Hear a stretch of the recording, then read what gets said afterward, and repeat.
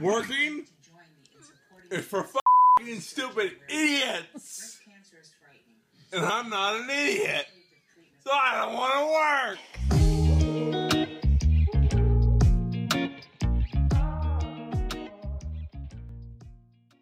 Welcome to Work Shorts, where we go deep on the absurdity that is the working world and life in general. My name is Keith Coleman. And I'm Keith Spendy. He's Carl Spandy. And today's show is all about failure. Carl, what it means to fail in today's corporate environment. How much risk do we choose to take?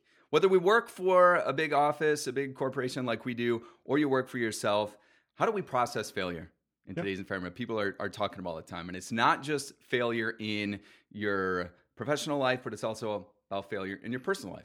That's a great point. Are we failing right now? There's a great possibility we might be, but we can't measure it, so I can't really tell. So I'm going to proceed as is. You know what? And I think that's great because if our fans is a loose term. if our listeners want to see if our friendship is failing or not, we've got some great video content. Oh, that's right, we do. Got some great pictures up on our website of us playing at the park together. Dude, that was a great time playing at the park. I think that was a lot of fun. Got to meet your family. Yeah. For the very first time. That was great. Yeah. That was a little weird for me. I was actually nervous because Which was I've heard the weird so much part, like about meeting them. my family or swinging in unison on the swings together.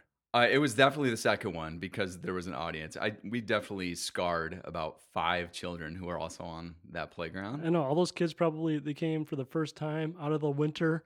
You know, it was like still winter. It's like the first spring. They can go to the park. They see 2 dudes out there. I mean, we also have to set the scene. So, I mean, this is your family's first impression of me too. So I get to the park first. Your family pulls in. You all get out of the van. You're starting to put your stuff together, and I crawl out of my car with my shorts on, and you just have to look at the pictures. They look absolutely ridiculous. Then you and I, grown men, proceed to play all around the playground, basically waiting for kids to get off of some of the equipment, sometimes almost pushing them off. Yeah, waiting for kids to get off so we could set up the tripod. I know. It's like not only do we not have many clothes on, we also brought a camera, and there's a lot of kids around. Like, what could go wrong? I was nervous because there's some dads there, and I'm like, I just hope they don't approach us and be like, hey, can I see the pictures? Make sure my kid's not in there. It's like, you never know, right? I mean, we had a great time doing that. But that kind of brings us into our first segment called Keith and Carl Become Friends. I know we already kind of jumped into it a little bit, but this is our weekly segment where we jump in and say, how are things going? I mean, this is pretty brand new. We're about a month into it. We've taken some major steps in the last week, getting to know each other. This week, Carl, I have a question for you. All right, let's hear it. What was your favorite snack food as a kid? Ooh, favorite snack food. This is easy, and it popped right into my mind. I'm sure you'll remember it as well. Gushers. Really? Gushers, yeah. I know. Why I don't Gushers? know why. It just popped in my head. I love filled things. So I will always grab a filled donut. Go so many places. I will always grab the filled donut. I will always grab things that have cream in them or filling or jelly. That's just, I love that aspect of that contrast of the semi. It's because you're not expecting it? I don't know. I just feel like there's so much more flavor in that. The surrounding piece of it's always dull, but the inside filling is flavorful. And I love that punch. I always shy away from those. That's hilarious. Yeah, I want to know what I'm getting as soon as I bite into it. So when I feel the texture and I first put it in my mouth, I want this experience all the way through. And I just want a whole lot of it, and any sort of surprise along the way, I don't really care for it. Well, so this friendship might surprise you. So I bite into it, and it's like, that was a surprise. And then you have another one, and then you repeat the process all over again. You're like, I like this outside. Then another. Well, I guess it's not a surprise of the second one, but still, the inconsistency. Yeah, I don't care for. I want one flavor, and I just want to go hard until I'm sick. I feel like that's the one part of my life maybe gets a little surprise, a little burst of fun, a little burst of flavor, like a Gusher. That's where you mix it up, is in your snack food? Yeah. How often did you have those? I don't know. Pretty often. Those were like the special treat. And if you could get your hands on a Gushers, it was a good day. See, mine was a little harder to pick out. It was Cool Ranch Doritos. Oh. So me and my buddies would like play Nintendo. We're playing like Super Tecmo Bowl. You break out. God, I love that game. Fresh bag. Who's your team? Oh, I have no idea. I don't know. I can't remember. I was always the Chiefs. Christian Okoye. Yeah, Christian Okoye. Nobody could tackle him. Oh. I think I was like the Raiders. It wasn't Bo Jackson. No, that was the original. Or Bo Jackson was in the original one. Okay. And that's when you had to be the Raiders. Yeah. But in the Super Tecmo Bowl. The Lions, did they have Barry Sanders then? Oh, yeah. Yeah. I think everything else sucked. So it's really true to life like the Lions, too. Yeah. But their defense is really good. What about Jerry Rice? We've lost half of the audience right now. Yeah, I know. That's true. Gotta think about like the younger kids. So me and my buddy would, every time we would start that, we'd break open a fresh bag of Doritos Cool Ranch, and you could just smell it. And we would crush the whole thing. It was gone. And sometimes even have another bag. And every time you'd get sick, but you would just end up with those fingers that had all of the Cool Ranch on it. Yeah. Or at the end of the bag, you'd have those chips that were just all flavor. Yeah. It was absolute heaven. I remember I had a story where I was eating referring back to chips, the chili cheese Fritos. Oh, I was never a big Fritos guy. I wasn't either until I got my hands on the chili cheese. I mean, they're fantastic, but what bothered me about them, I think is because they're so fried, is I couldn't eat a million of them. Oh, man. And I just don't like anything if I can't eat it for the next 3 hours. Yeah. Just eat the whole bag. Just eat the whole bag. Yeah. Man, I remember eating those. We were watching Pirates of the Caribbean, and I had a mouthful of chili cheese Fritos, and my buddy was sitting next to me on the couch, and I turned over and I looked to him and I go, "Parlay," with just a stank breath of chili cheese Fritos, and he looked at me and goes, "Dude, what the is your problem?" I could smell that right now. It was so bad. It's a funny joke that we have. That's, anytime we see those damn chips, someone yells "Parlay." I think you could tell a lot about a person from the snack food that they appreciate. I got a question for you now. All right. What was your first concert that you attended? Ooh, first concert. Like my first real concert that I got to choose. Oh my gosh. Woodstock 99. Woodstock 99. I think I was 17 at the time. And it's kind of funny how I got to go there. I asked my mom to go if I could go to a concert in Chicago. It's like an hour and a half away with some friends. It's a Korn concert, right? Real stereotypical when you're 17, white, angry. Everybody can picture it. Yeah. She's like, "No, you're definitely not going." Hard ass rock. No, yes. I'm just angry. Whatever's angry. Whatever's angry. We're angry. We don't know why we're angry, but we're angry. Yeah, I can see why your mom would not let you go there. Mosh pits. 4 of you get in a van and just cruise down to the city, be angry. What could go wrong? Yeah, go mosh. So naturally, as an astute mother, she's like, "No, you're not going to do this. When you're 18, whatever, like you can do stuff like this." And she's like, "Whatever concert comes next, you can go." All right. I'm like, "Are you serious?" I'm like, "Okay." And then a couple months go by. That's a risky free pass. It is. And it came back to bite her when I said, "Mom, I've got a concert for you. You said the next one, right?" She's like, "Yeah, of course." Sure. So the next one is Woodstock 99. She's like, "Where's that?" I'm like, It's further away than Chicago. Yeah. I'm like, "Okay, it's in New York. It's for 3 days. They're trying to bring back the Woodstock 69. It was like the Did you remember know where Woodstock was? The original? She did. And that's where she's like, "No." She's like, "Absolutely not. You're not going to go hang out with you and your friends. Like, it's just a bunch of idiots going down the road." Same friends that probably wanted to go to Korn. Exactly. We're the same friends who wanted to go. And like, and some of them got to go. I'm like, I didn't get to go to that. I'm like, we're going to go in, it's even better. It was in my friend's Woody station wagon, the wood paneled station wagon.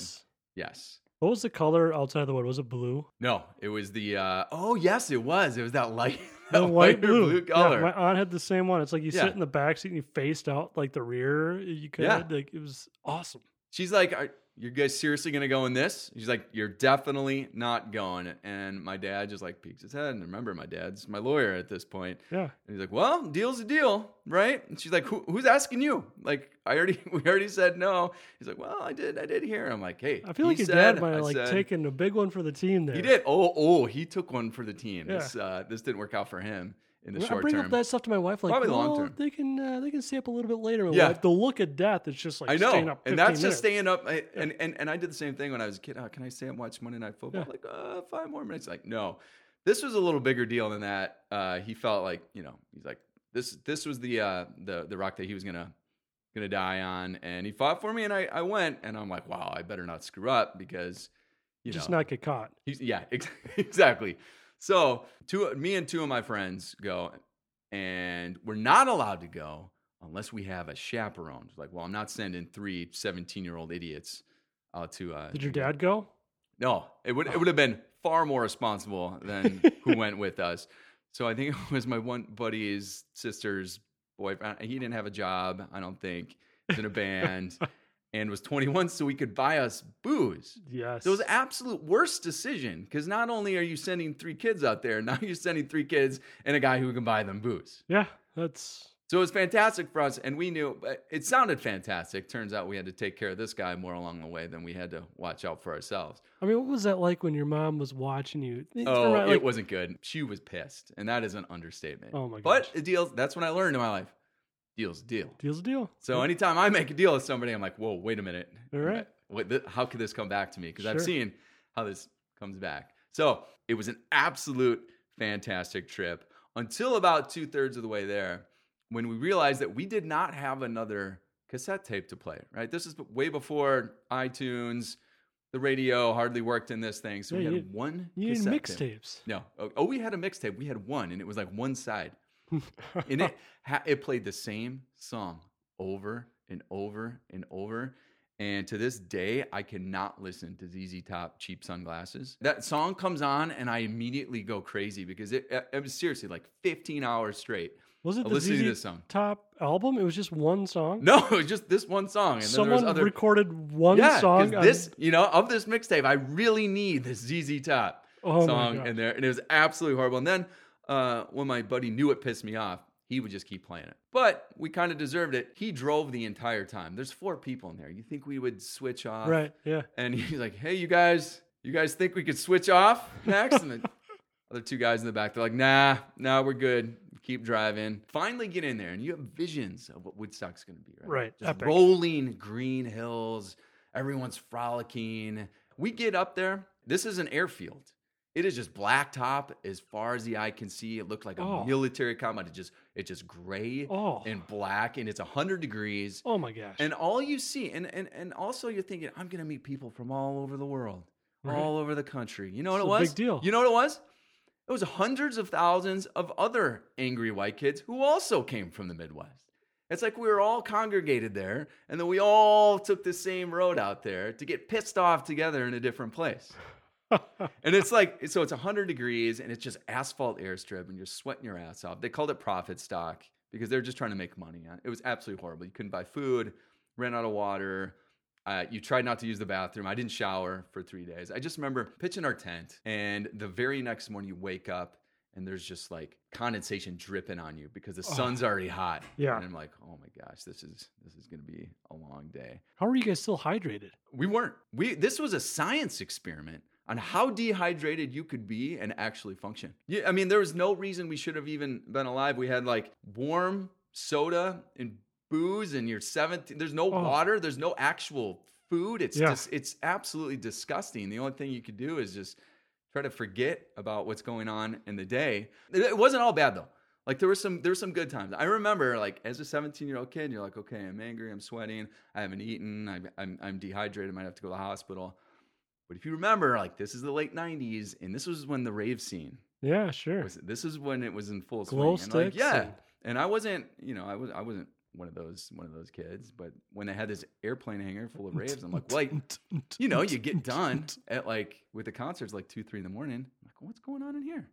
You start to peek in there, and it is just another world. Were you ever in the rave scene? I wasn't into the rave scene, but I was at a couple nightclubs where they like turned ravey like at the end of the night, and all of a sudden the glow sticks like broke out, and people started blowing in each other's faces, and it was like, dude, this like opened my eyes. Touching each time. other. We're going. We're in there, and they're probably all on something, and everybody's. Yeah, it's called ecstasy. They're touching each other. Yeah, and I'm going in there. I'm like, this this is a place that I want to stay for a while. And this is the first time that I saw two live people just having sex.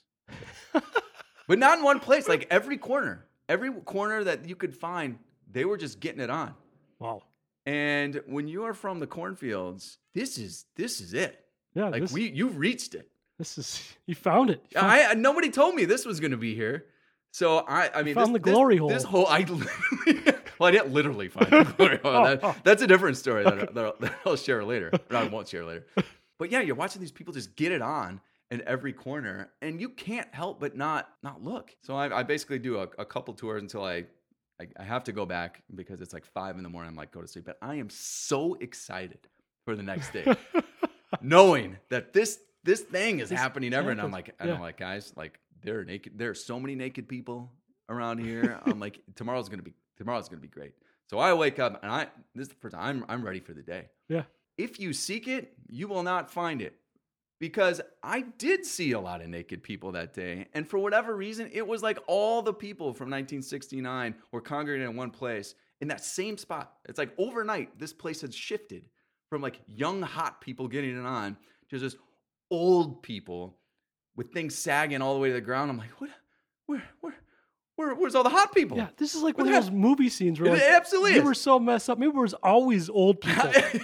You walked in and they're like, it's like, I was absolutely terrified. And I'm like, and I was freaking out. I'm like, no, where were you? Were you here last night? And then just like old guys and their stuff's just dragging. I'm like, this is not what I signed up for, right? And I didn't know things could get that gray, but it was absolutely disgusting. You spent 8 hours in there, and they pulled you in probably, and maybe I slept in there. Maybe I never. Your buddies are like, "What is going on? Where's Keith?" Yeah, so that was an eye-opening experience for me. There was actually one night where we lost my buddy. He never came home. We don't know where he was. Maybe he got lost in the magical rave that takes you back into time or turns young people into old. It's a magical place. A lot of place. weird stuff happens out in that airplane hangar when you're. It's also 105 degrees and you're hallucinating. I'll tell you about when you got home, dropped off, you grab your bags or whatever, and your mom's there. Did she ask you how it was? Was she like, no? I mean, what do you say? How'd that conversation go? No, I mean, you had to look like a pile of shit. She's smart enough, and I was smart enough to know like this was a bad idea from the get-go. But nothing bad did happen because we were still. Of everything that went on, we were far more responsible than the 22-year-old who was with us. So we were kind of taking care of him the entire time. But yeah, no, there was didn't even look me in the eye. Just like, welcome home, you made it. And my dad's like, yes, because he's like, well, if you don't come home, I have to don't move get out. the call from jail. Just don't get a call. Yeah, no, he put it all on the line. Like he was gonna have to move out forever if I didn't come home. So the stakes were high for him. Yeah. So he was grinning ear to ear. He's like, cool, I can go on with my life. So yeah, I know you just asked for what my first concert was, but it was many concerts. I probably saw like 30 or 40 bands within that span. Or maybe I didn't. I don't know. Maybe I was stuck in the rave the whole time. Yeah, that's an epic experience. Right? Yeah, and that's only half the things I can share in the setting. Yeah. All right. Well, more maybe exclusive content. So my first concert experience was not when I was 17 or 18 on the road, but it was in a concert venue here in Minnesota. I was kind of far away from the stage, but I still remember holding up my Fisher-Price blue and yellow, of course, binoculars and watching Michael Jackson. No way.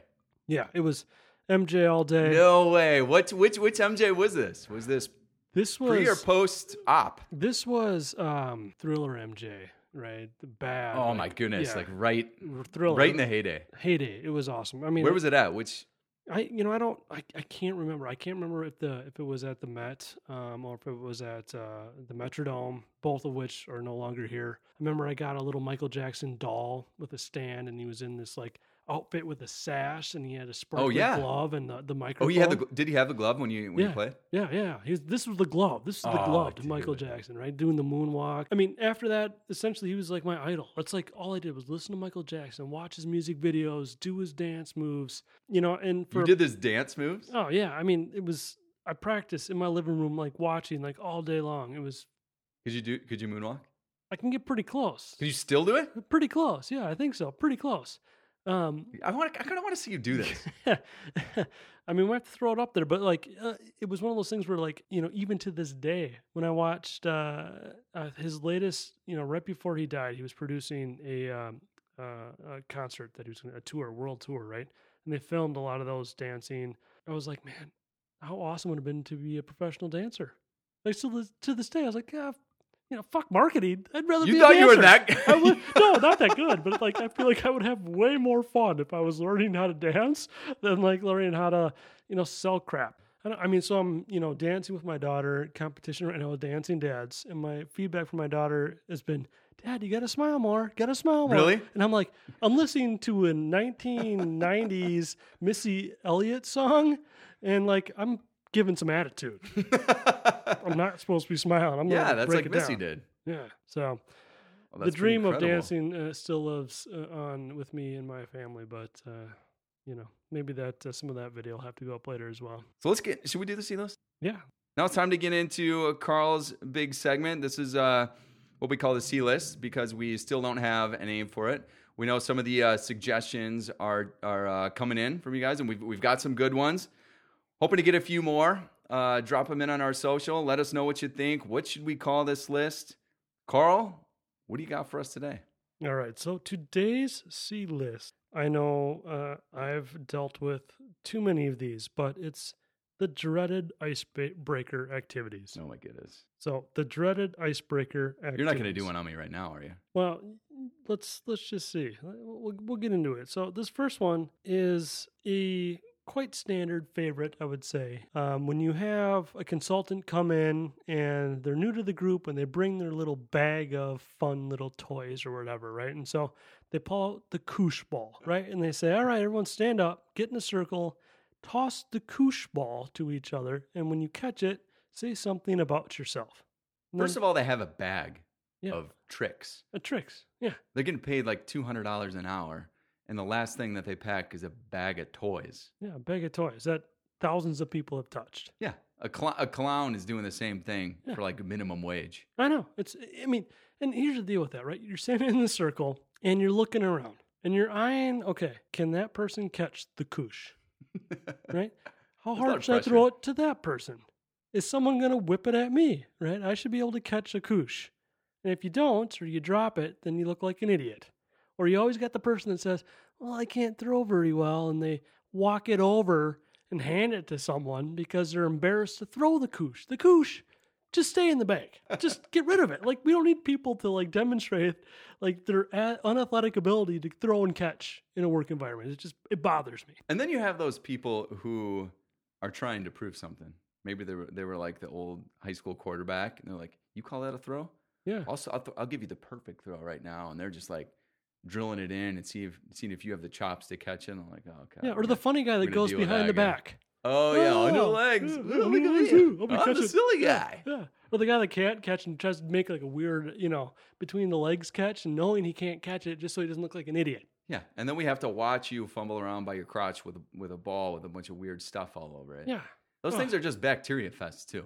I know. And they've got just individual strands, and they're just collecting everything. Yeah. And then that smell, that koosh ball smell. Yeah. It just, it smells like a Chinese factory full of just plastic and death. I know. Oh, God. Dude, I actually heard a story one time about, I don't know if it's true, so I need to look this up, but the inventor of the koosh, you know why he supposedly invented this thing? No idea. It's because his children could not catch a ball. So he said that he's going to invent something that his kids could catch.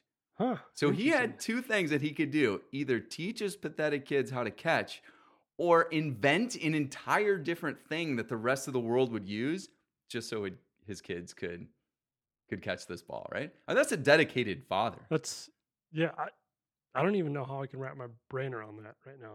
Let's go to this one. This one's called the one-word descriptor. So you only get one word to describe how you feel. So you would say, I feel, and then blank. So I think this would be a fun one. Let's test it today. Like, for you, what's your I feel? I feel hungry. Like, that's it. I haven't eaten in a while, but that's how I play these games. How do you feel? I feel fine. But see, this is exactly one of the issues with this game. Right. Like you have people like us, one who's just going to say exactly what it is. Like I feel fine. And that is an accurate statement. I'm hungry. No one's going to solve that for me. It doesn't matter that I told you I'm just hungry. But the risk with this one are those people who view this as the time to really tell you how they feel. And it just makes it super awkward for the rest of them. Like you got guys like me and you, it's like, oh, I'm fine. I'm hungry. My name's Keith. I'm hungry. I'm kind of stupid. And then it's like, oh, hey, I'm Jagan. I feel like my world's spinning out of control because of the choices I made as I was younger. I'm like, whoa, like that got real. Like, hey, it's one word, buddy. I know. Like, yeah. Or you get the one person that says, I feel disappointed. What are you disappointed about? Like, oh, those aren't the rules. Just move on to the next person. That's, I just tell you my name. And even if I do tell you my name, like, I'm not going to remember yours. This game might help you out with names, this next one. So this activity, it's called the shoe exchange. So the what? The shoe exchange. So you enter into the meeting and you take off your shoes. Have you done this? No. But apparently this is a pretty fun one, according to Google. And then someone takes the shoes and redistributes them across the group of people. And the goal is to find the owner of the shoes and then have a conversation and 2 or 3 things about them. Like learn Cinderella? Something. Yeah, you learn exactly. You learn something about them. This should be called the Cinderella game. Yeah. Yeah, Cinderella game. Dude, I hope this is a morning game. Could you imagine like everyone taking their shoes off at like 4 p.m.? I know. I mean just a big pile of stank. I know. I mean, and then too, I'm like, I've had those days where maybe your socks don't match, or you have that one sock that's like, should I throw this away? Yeah. No one's gonna see this, right? Yeah. You go to work, it's like, time to play the shoe game. I'm like, are you shitting me of all days? Well, I know, and like, I don't have this problem, but I know that, women often, don't have to wear shoes. And like, I don't know what that's like, but like, if it's like they don't have shoes on, just their bare feet, I can only imagine how uncomfortable that could be. Oh, yeah. Because I don't have my bare feet People out have there. weird feet? Yeah, feet are weird. Yeah, right? I don't want to go there Yeah. with my beard. But then you got bare feet stepping on just the weird ground. Also, like, you have no idea who works next to you. Foot fetishes are a real thing. And if you're the guy who has a foot fetish, you might like, have a ton you of come shoes. into this icebreaker, it's like, what are you going to do? Everyone take off your shoes. And he's like, oh, I've been waiting my entire life for this. And everyone's taking their shoes off and putting them. It's basically a big pile of underwear to this guy. You just made his day. Well, I don't want to. I would suggest all clothes on. Whoever recommends this activity, that's the first person I would wonder if they have the shoe fetish. Oh, that's a great point. It's like, oh, take off your Everybody shoes. take it says slower. Yeah. Disappear for 10 minutes and they come back. They're like, okay, here's your shoes. Like, what's the rest of this? Oh, no, that's it. That's it. Find the partner. We're good. Find We're your good. shoes. Yeah. Maybe take the other one off. Who knows? Got awkward. No, all clothes. Well, let's not Stay invite on. that guy to this next icebreaker activity, and this is BYOI.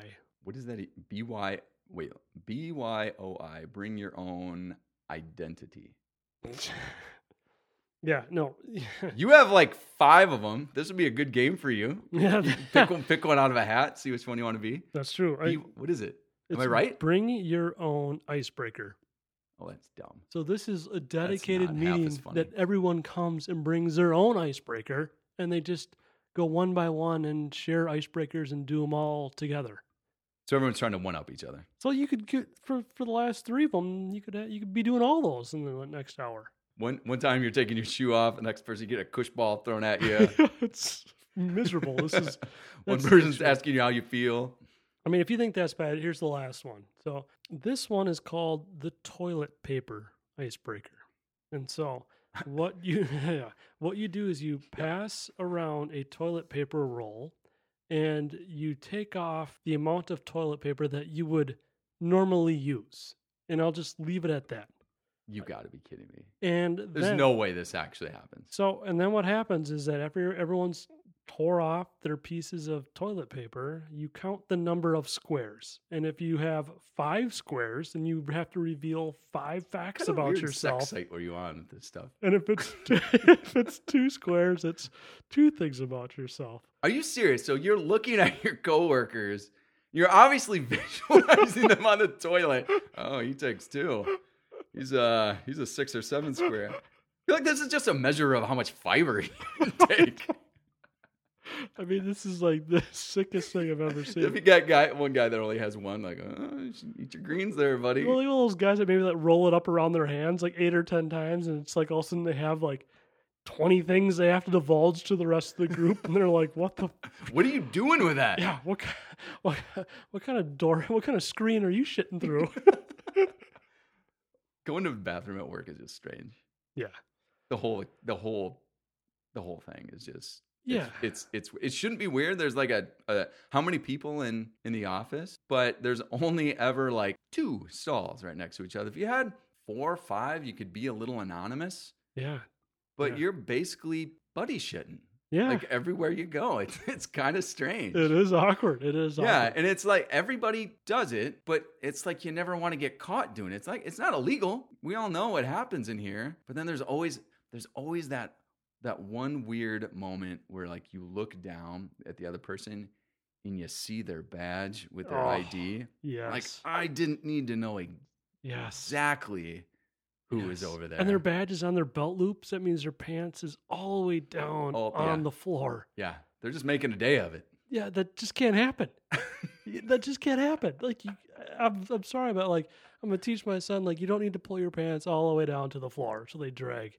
It just can't happen. Why can't we have, like, there's those bathrooms in Europe where they go all the way down. Just give me a cubby so we don't have to play this game. It's just so strange. Well, I mean, it's funny too, because like we think about, we've got bosses, we could see them in the bathroom, which could be awkward. Totally.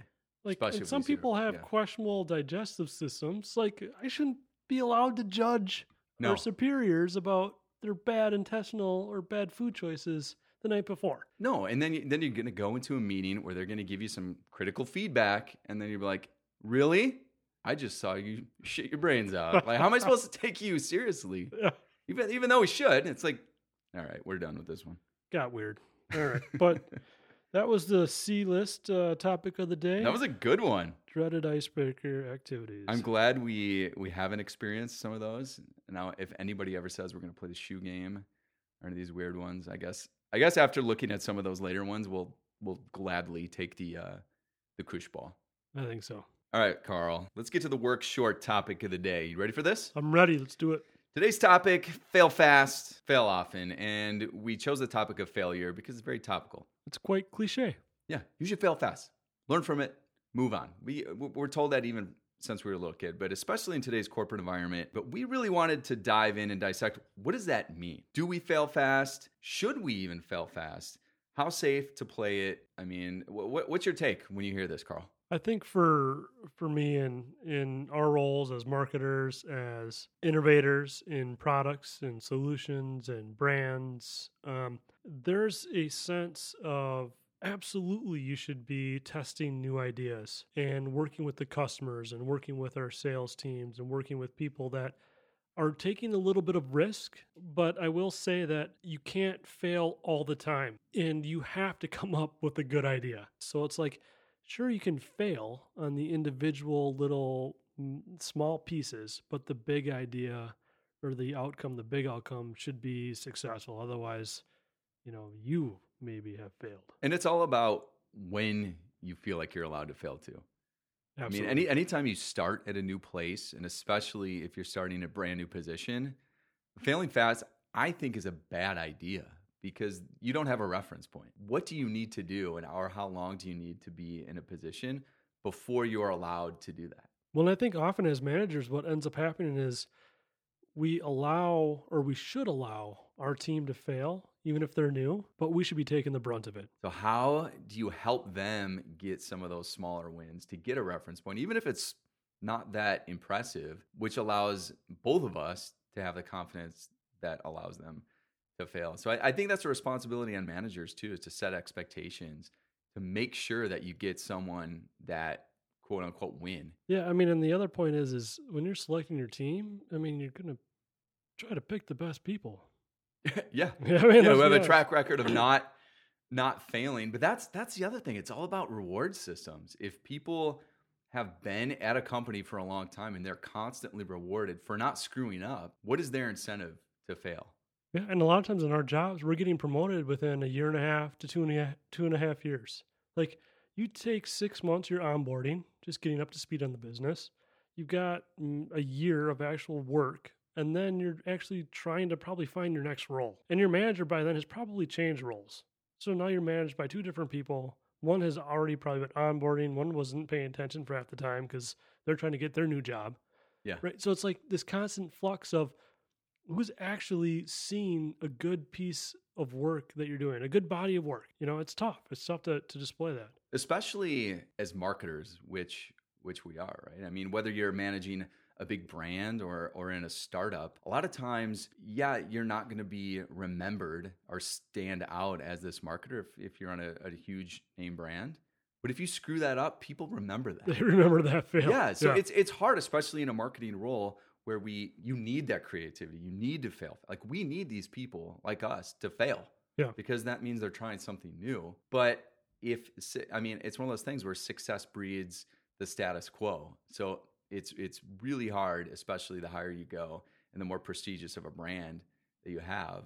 Like, you just don't want to be the person who screws it up. And I even looked at some examples of people in our field in marketing, in history, that have tried some things and have failed, right? And you think about some brands that have been the same for a long time, like Cheetos. Sure. Cheetos hasn't changed a lot. Yeah, you have some different flavors, but pretty much Cheetos have been Cheetos. You get to decide, how's Chester going to look this year a little bit. But there was a time when a marketer decided that they were going to fail fast. Try something new. A new Carl comes in to the Cheetos brand trying to make a mark, and he comes into a room and he has a great pitch in his hands. He goes, guys, people love the flavor of Cheetos. What if they could experience that all the time? Okay, and he created a product called Cheetos Lip Balm. Think about it. Think about it. How many times you put lip balm, especially where we live in Minnesota? Like, it's dry. You have to use it all the time. Like, these people love Cheetos, and they have dry lips. Like Cool Ranch. I know. If they would have had a Cool Ranch lip balm, if they would have had Cool Ranch lip balm, I definitely would have purchased that. What do you think happened to this person? Did they get fired? I mean, but you hear these and they're kind of funny. Did this person get rewarded? I'm thinking they got fired. Yeah. I mean, I was on a brand. It was a brand that was a boxed meal kit. The boxed meal segment, is like your Walmart demographics, right? They're looking for a cheap, easy to cook meal. And we had a VP at the time that suggested that we come up with a new flavor that instead of using beef and mixing into this meal kit, we used salmon. These people are paying $1.50 or less on a box of this. And her idea was that we make one out of salmon and charge a little bit more, make it like a premium dinner kit. Because that's what those people want. Well, that's what I want. People that eat salmon aren't going to use this crap. No. So, I mean, it's things like that where, like, I can see how this idea, it's actually not, if it was like a brand marketer, like a assistant brand marketer or a marketing manager, and they are pitching this idea and it goes up, there are people that approve this, right? Yeah. There are processes in place that these things get moved along and get developed and they get produced in these big plants and things come out. They get launched. I know. And people are nodding their heads at these big tables that are getting paid way more than way more than we're making. So, I mean, I have nothing against the brand manager or whatever. It's the VPs that should be moving on. Looking back at it, it's easier for us to say, well, obviously that was a stupid idea. But for every, 10 of these that flops, one of them hits. Yeah. And that person gets rewarded. That's what elevates the business. And maybe those are some of the things that people think about. But just to put in context for what we do, it does make you think in this day of fail fast. When you look at all these historic examples and people have epic fails, is there a real incentive yet? Or have we not caught up? Because honestly, I think that's where we're at. I think the managers and the CEOs at the top, they genuinely want us to do that. Right. And they absolutely do. And I think the people coming in do as well. It's just this inertia in the middle that has had this reward where I know we need to fail fast, but those annual expectations just don't coincide. Yeah, and I agree. And people are looking for instant growth and instant results and the next really big hit. And I understand that makes a lot of sense because small wins take probably just as much time from a resources standpoint. So we're always looking for the next biggest thing, but that also is the highest risk. So it's kind of this balance. I mean, how do you gauge and get the right level of risk and reward balance that is going to grow a company or a business 5 to 10% annually. I mean, that's a tough balance to make. Yeah, and I think for me, it's just what I'm trying to do is maybe not think of those huge ones. Like maybe those aren't the ones you have to fail at, but it's creating this culture of being allowed to fail on small things that maybe don't have as much consequence. But then if we're doing it, other people are doing it, then you really create the culture with these small ones. And then maybe at one point you're able and allowed to fail on one of those big things. Yeah, I think you made a really great point, and it's about culture, right? And so on one of my old teams, I brought this to the table and said, hey, what if we, in our, monthly large team meetings, someone celebrates failure? So I was the first to go. And so I brought this example, made a 3-slide presentation out of PowerPoint. But here's the way it went. So when I was in 6th grade, I was part of the 6th grade spelling bee. So you had to qualify to the main event through your individual classroom. I probably studied 3-4 weeks in advance. My mom and I, we went through hundreds of words, packets full of words. And I think I ended up finishing first or second out of my individual class. And I felt pretty good. I felt like I had a really good shot of winning the spelling bee and moving on to a bigger district spelling bee. So I get there. This is held in the auditorium. All the parents are invited. And my mom's there. She's got our video camera. It's the old VHS RCA camera with it's like lugging in a suitcase into this thing. You slam that thing down, you hit those like latches, and you hear and they open up, and you get this camera and attach the battery and put in the VHS and lug it up onto your shoulders. Hit the record button, and the red light turns on, and everyone knows you're recording. And for you young kids out there, it's like a rocket launcher on your shoulder in Fortnite, right? So it probably weighs 50 pounds. Yeah, it was crazy, right? But it was the thing to do if you felt the event was important enough, right? Because it was something that you had to actually bring along and be intentional about what you're recording. And I remember I'm up there. I felt super confident in my spelling abilities. Definitely some smart kids I was competing against, but I really felt like I was the odds-on favorite. And so I remember getting up on stage. A couple kids had gone. Really easy words thus far. Really confident, right? This is the first round. Boom. And the first word that I got was shutter. Oh, boy. And I was like, shutter. SHUTTER. Shutter. And, I was about ready to walk off the stage, and they're like, sorry, that's incorrect. It didn't make any sense to me. I was like, no, that's how it was spelled. They're like, it's shutter.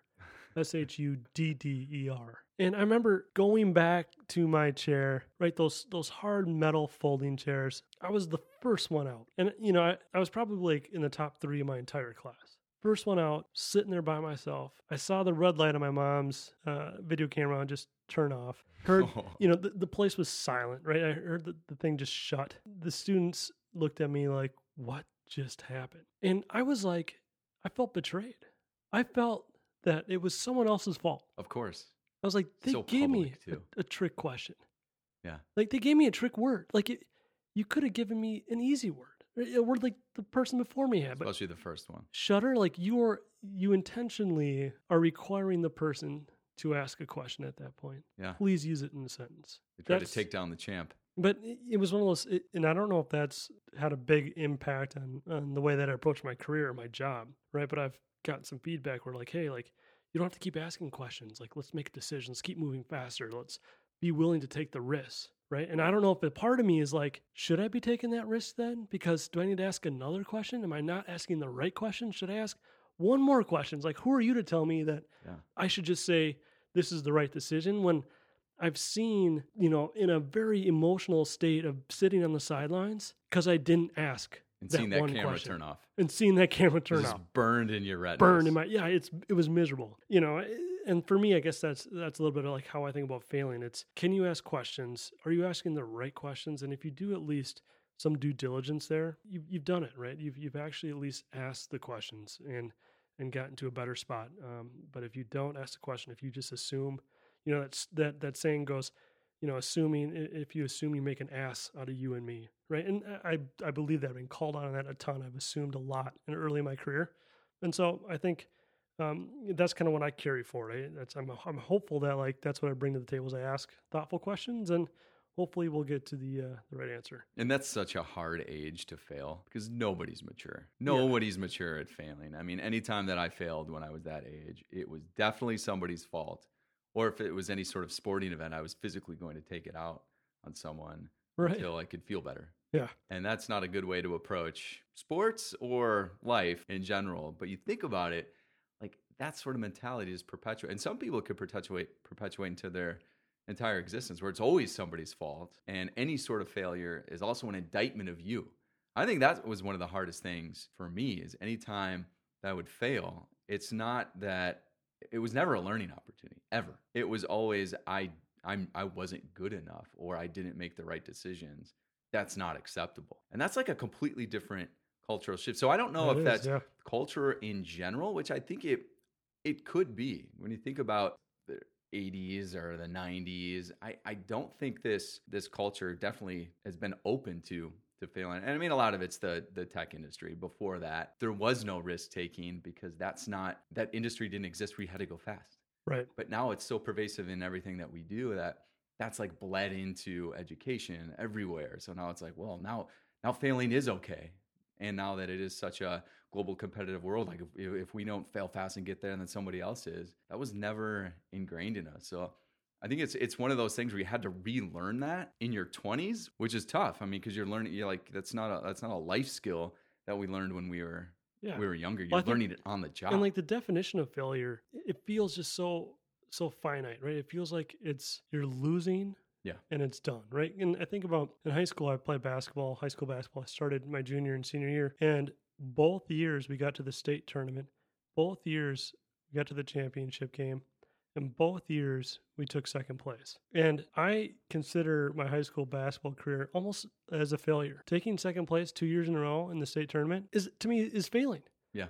No one remembers second place. No, never. Like that medal isn't on my wall. It's not like I'm not wearing a ring for first place, right?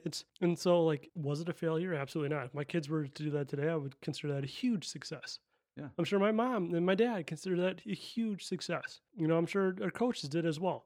But it was just like, second place isn't winning, right? I mean, there's these times in our career too. At what point did it start turning for you? Or did you have to wrestle with some of these things? I think everyone gets really attached, to being an entrepreneur. It's like, hey, act as an entrepreneur.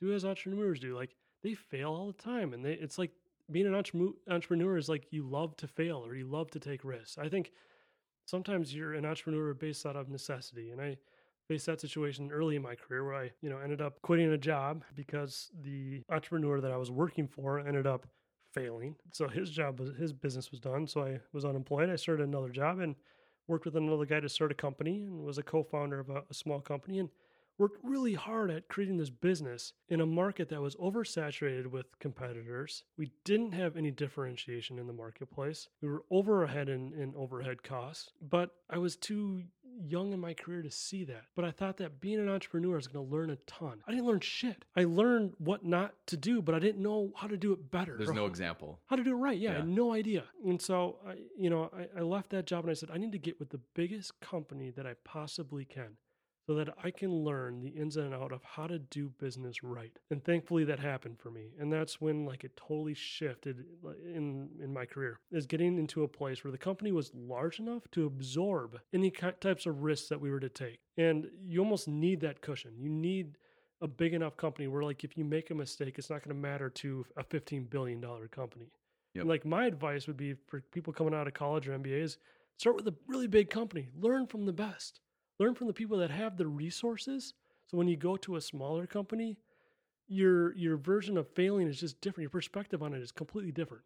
Because you know that if you do something wrong, a misstep here, a misstep there, you know that you can recover and you can find the right appropriate mitigation plans. But if you start out small, super small, and you fail, businesses could just close. You just could close the business. Or you're just failing on and on and on, and you never know. You never know why. That's just your status quo. I had an example. This is actually when I was in grad school. I also worked for a software startup doing sales. Sure. Very small. It's 5 people working out of a classroom. My job was really just to go get people trialed on our software. When you start knocking on doors and nobody knows your name, no one's heard of your company, and no one knows your product, you have to get a pitch out really quickly. And when I talk about beating the streets, that's literally what we were doing. Like in our car, knocking on doors. We would get doors shoved in our face. There were a number of times where we would have an address, get psyched up, go to this address, and like, we're ready to go, give our pitch, and then you try to open the door and it doesn't open because the place is out of business. It was an absolute... Cold calling is the worst. It is, but you do learn a lot. But I remember this one specific moment. We got into a business, and this is after we had our teeth kicked in for probably 10 times in a row.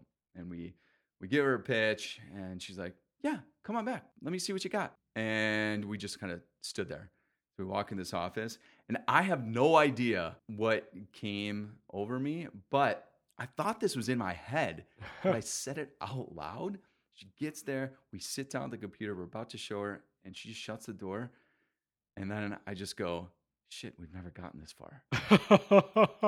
But I said it out loud.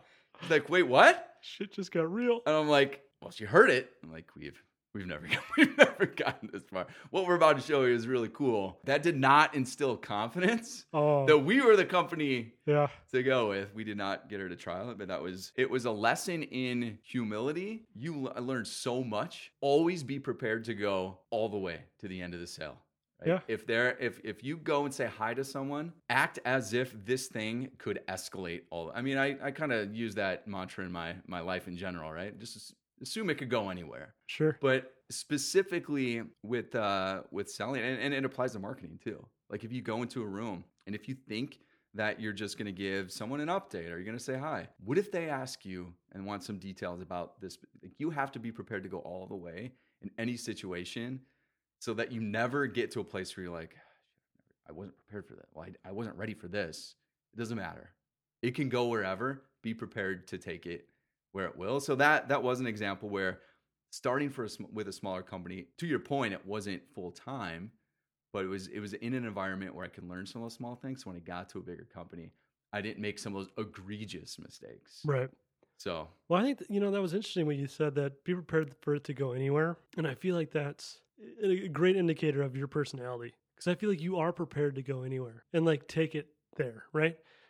And I think it's a great reflection of my personality where I also think be prepared that it can go anywhere. So stop and ask the right questions to see if it needs to continue to go on.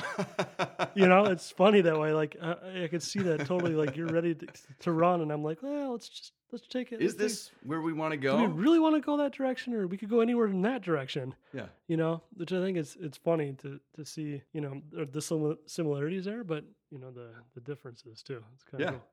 No, I think we covered quite a bit of ground. Do you have an overall takeaway for this topic before we get out of here? Yeah, I think it's imperative that us as marketers or general managers, we do take risks, especially risks around innovation. And a couple examples come to mind. One would be Blockbuster, right? They were approached by Netflix to partner with them to create this online presence. And the CEO of Blockbuster was like, you've got to be kidding me, right? This is, brick and mortar stuff. That's just going to be a fad. It's going nowhere. Kodak is another example where they didn't want to dive into the digital picture technology. You can just see the missteps of people not willing to invest in this innovation and be willing to take that risk. And so my takeaway is yes, failing overall maybe has a negative connotation, but if you can take small steps in your work life and in your personal life, that risk is okay, and the outcome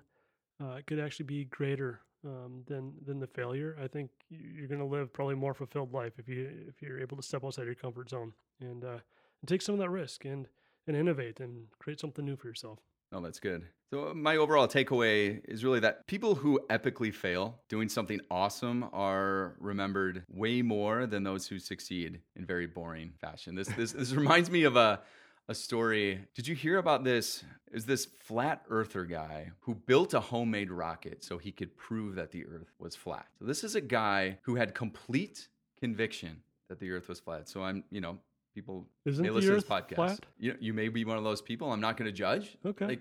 Everyone's free to think what they want. But this guy was going to prove it. And he was going to innovate a rocket that you put to your back, like Rocket Man, like a movie that he saw. And he was going to shoot himself so high into the air that he could see the ends of the earth. So this is a guy who had true conviction, and he was ready to fail. And he had think about this. The smarts enough to build a rocket? Absolutely. He had the smarts enough to build a rocket, thought the earth was flat. Take so what you will out of that. Some science. Yeah, he did. He was using mechanics to get in jet propulsion to get himself out there. But did he do it? The thing is, he was willing to take that risk because obviously there's a lot of risk if you're shooting yourself up into the earth to see if the world was flat. Yeah, did he shoot himself off? He did.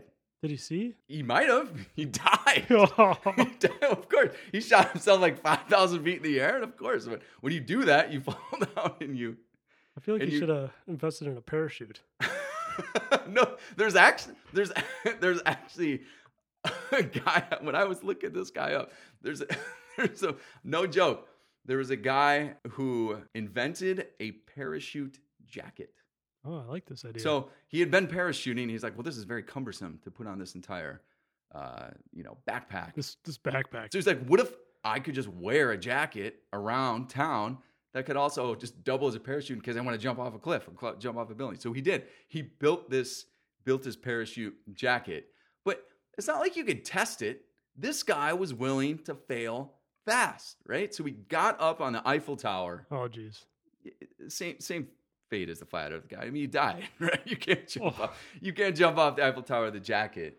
But I mean, these are just a couple of examples of people who did fail fast and are definitely... And are dead. Definitely remember. They are dead. Those are extreme examples. But getting back to my takeaway, few people remember the safe middle manager, but we'll all remember that flat earth rocket guy. That's a great point. So that'll do it for the work short topic of the day. How'd that feel for you? Felt good. I felt like we got a lot of great advice out of this one. I think so. Had some realness. Yeah. I think that was good. So if you have any comments, questions, tips, any topics that you want us to cover in the future, hit us up on the socials, keithandcarl.com. Hit us up on Instagram @WorkShortsPodcast, on Facebook @WorkShorts. And also check out our Keith and Carl YouTube channel for some cool video content as well. Yeah, sounds good. See you next time. Thumbs up to that, mother.